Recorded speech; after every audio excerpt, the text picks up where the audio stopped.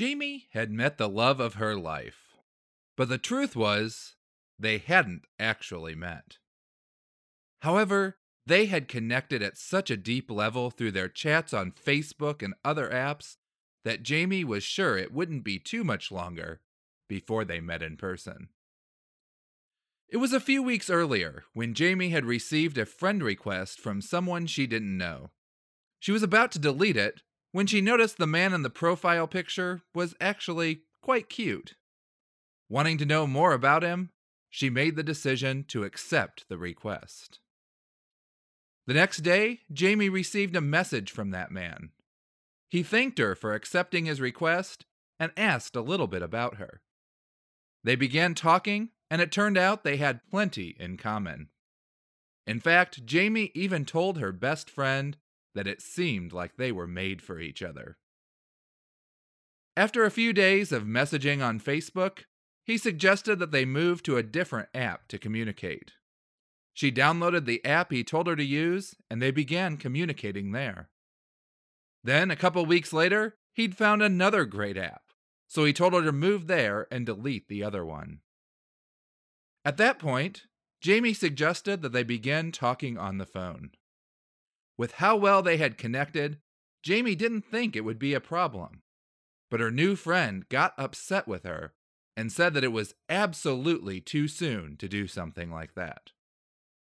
Jamie was a bit surprised by his reaction, and she was even more surprised when he disappeared and didn't respond to her messages for several days. Just when Jamie was about to give up contacting him, he reached out again. He had to travel out of the country, he said, but he got robbed while he was there, and now he had no way to get what he needed in order to get back home. Could she just send him a little money and help him get back? He promised he would pay her back as soon as he arrived home. Fortunately, it was at this point that Jamie became suspicious. She had a friend look over all their communication, and the friend confirmed what she already suspected. She had been the victim of catfishing. As we discussed last week, there are fakes all over the internet. Sometimes it can even feel like a challenge just to figure out what is real and what is fake anymore. However, if you know what to spot, you can recognize the difference between what is real and what is fake very often. So with that in mind, we continue the topic we started in last week's episode with the second part of our discussion on how to recognize online fakes.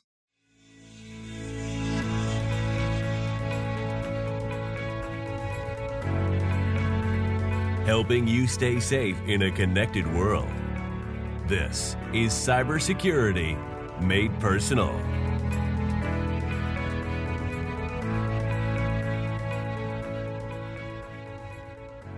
Welcome back to the Cybersecurity Made Personal podcast, the safest podcast on the internet. Last week, we discussed how to spot fake products, fake reviews, and fake emails. But we ran out of time before we could discuss other fakes that you might encounter online. Today, we'll pick it up and start with fake websites. Fake websites can be used for a variety of purposes. Sometimes they're used to steal your login credentials to many different sites. In other cases, they could be used to get you to make purchases with deals that seem too good to be true, because they are. In some cases, they can be used to push false or misleading news or information, some of which could harm yourself or your security. And finally, they might be used to gather data from old or misconfigured products that were once configured to send data to that address. So how can you spot fake websites? First, look carefully at the domain name. The domain name is the part of the website that ends with .com, .gov, .org, .net, or many of the other endings that you might find online today. Many fake websites are built using common typos of legitimate sites. As I mentioned last week, I received an email that was sent to me from the statefram.com domain. Obviously, this was designed to steal the login information of State Farm customers.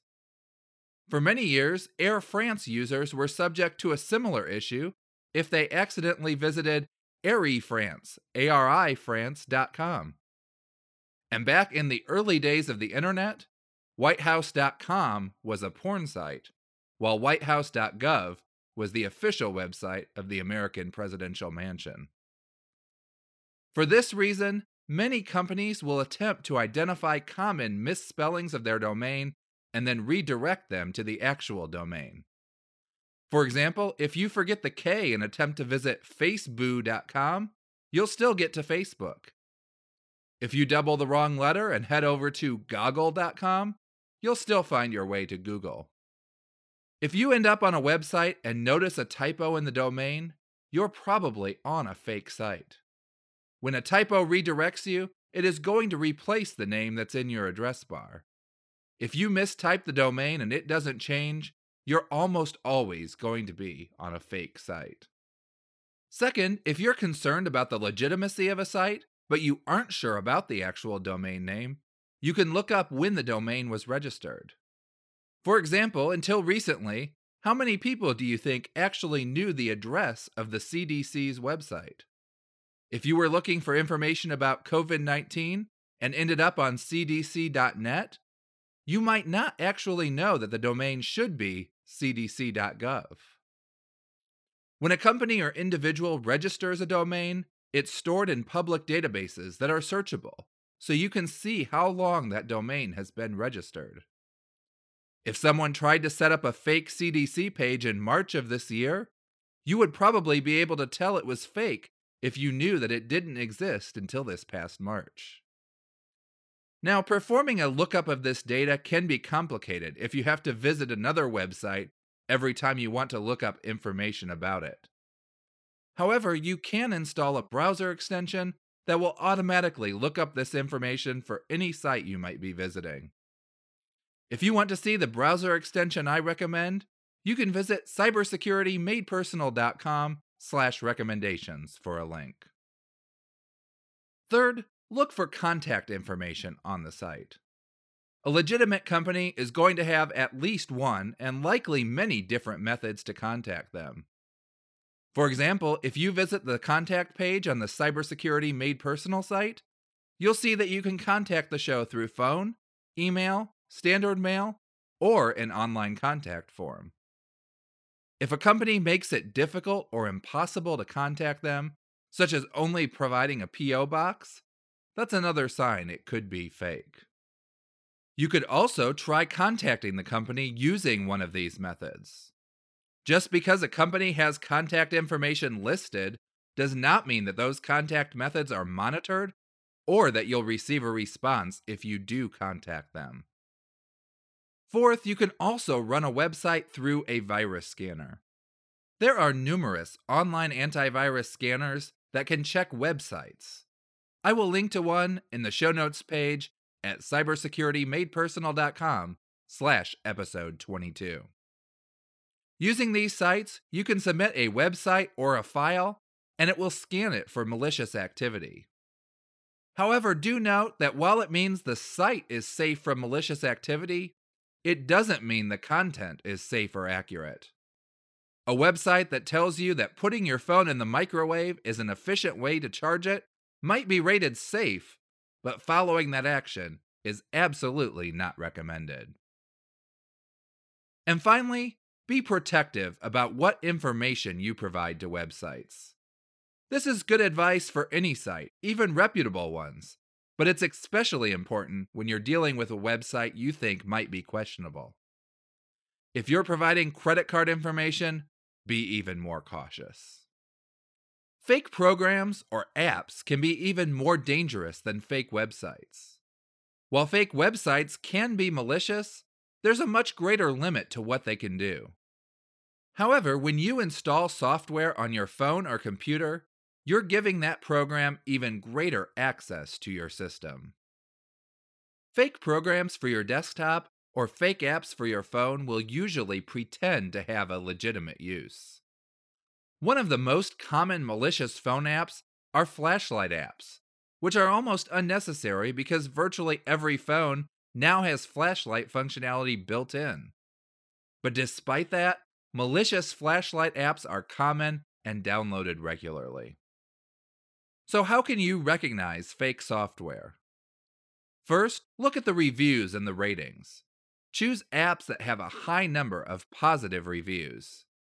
The information we discussed last week when discussing how to spot fake reviews would also be very relevant here.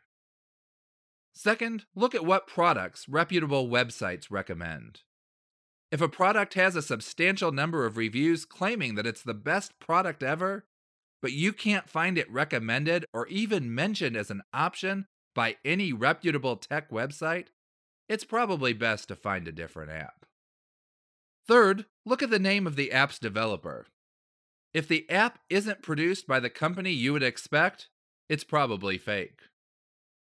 For example, if you're searching for the Google Calendar app and you find an app that claims to be Google Calendar but isn't made by Google, you know that it's not the legitimate Google Calendar app.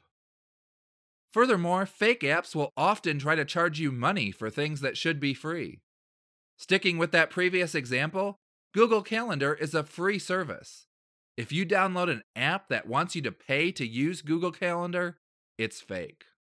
This applies both to payments required to download the app and in-app purchases that happen afterwards. And finally, check out the permissions that the app requests. If an app asks to listen to your phone calls, view your text messages, or look at your photos when it doesn't seem necessary, then you need to check out whether you're actually looking at a legitimate app. So far, we've discussed fake products, fake reviews, fake emails, fake websites, and fake apps. Last, we are going to discuss how to recognize fake people. No, in this instance, I'm not talking about people who emotionally pretend to be something else. We're discussing people who actually give themselves a whole new identity online. Fake people are most common in online dating. A person will set up a fake dating profile in order to attract your attention. Once they're talking to you, they can take you on an emotional ride for their own enjoyment, or they can exploit your trust and ask for money in a supposed emergency. However, fake people can also serve other purposes. Sometimes it might be to get on your friends list for the purpose of spreading malicious links or fake news. It could be to learn more information about you in order to conduct other actions, such as social engineering or even robbing your house while you're on vacation. And in some instances, private investigators or jealous exes have also been known to send friend requests with fake profiles just so they can track what you're up to. Regardless of the purpose, there are some signs you can use to identify fake profiles when you encounter them. First, on social media, ask yourself if you know this person. If you don't, there's a good possibility that it could be a fake account, especially if the person has no mutual friends or is only friends with a few people. Obviously, this test doesn't work for online dating, where the point is to meet new people. But for social media, it's always best to have a policy of not accepting any requests from people you don't know. Second, look at the profile picture. Most people don't take the time to have professional portraits done for their profile.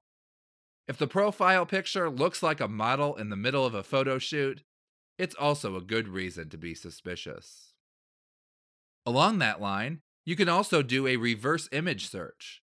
You're probably familiar with the ability to search for images matching the words you type, but all of the major search engines also offer the ability to search by a photo. If you upload the person's profile photo and find it appears all over the internet, it's almost certainly a fake account.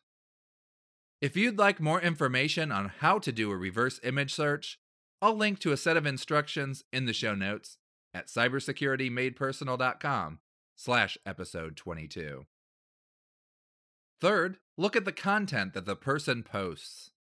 On Facebook, even if you don't post regularly, it's almost impossible to have an account without being tagged in a few photos or posts. If the person's profile consists of just a few selfies and nothing else, you should be cautious. Even on dating sites, look at how the person's profile compares to others. Many fake accounts will have very limited details available so that the person can later fill in stories that will help you connect even better. Fake profiles also may disappear for periods of time. While we all have busy periods in life, it's unusual for a person that you're communicating regularly with to disappear for long stretches of time. If that happens, you're right to be concerned. And finally, a person with a fake profile will absolutely not want to communicate with you by voice or video. In online dating, it may be somewhat unusual to communicate by phone or video chat quickly, but if you have other red flags, it might not be a bad idea to ask the person if they can get on video chat for at least a couple minutes. There may be legitimate reasons why the person won't want to do it right away. Perhaps her hair is a mess or he's getting ready for work. But if the person refuses to do it at all, that's going to seem suspicious. So with all of the fakes out there, how can we even tell what's real anymore? Fortunately, if you know what to look for, there are still signs that can help you identify what is fake and what is real. By knowing what to look for, you can keep yourself protected from many of the malicious sites and scams online. That's all for today. Thank you so much for listening, and be sure to come back right here next week when we will discuss how you can effectively back up your files. Until next time, stay safe.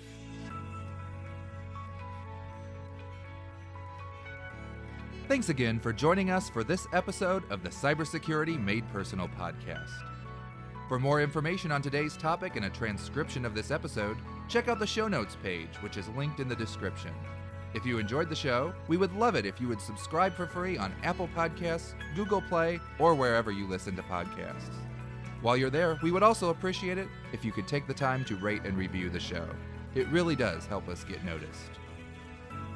Cybersecurity Made Personal is provided for educational purposes only.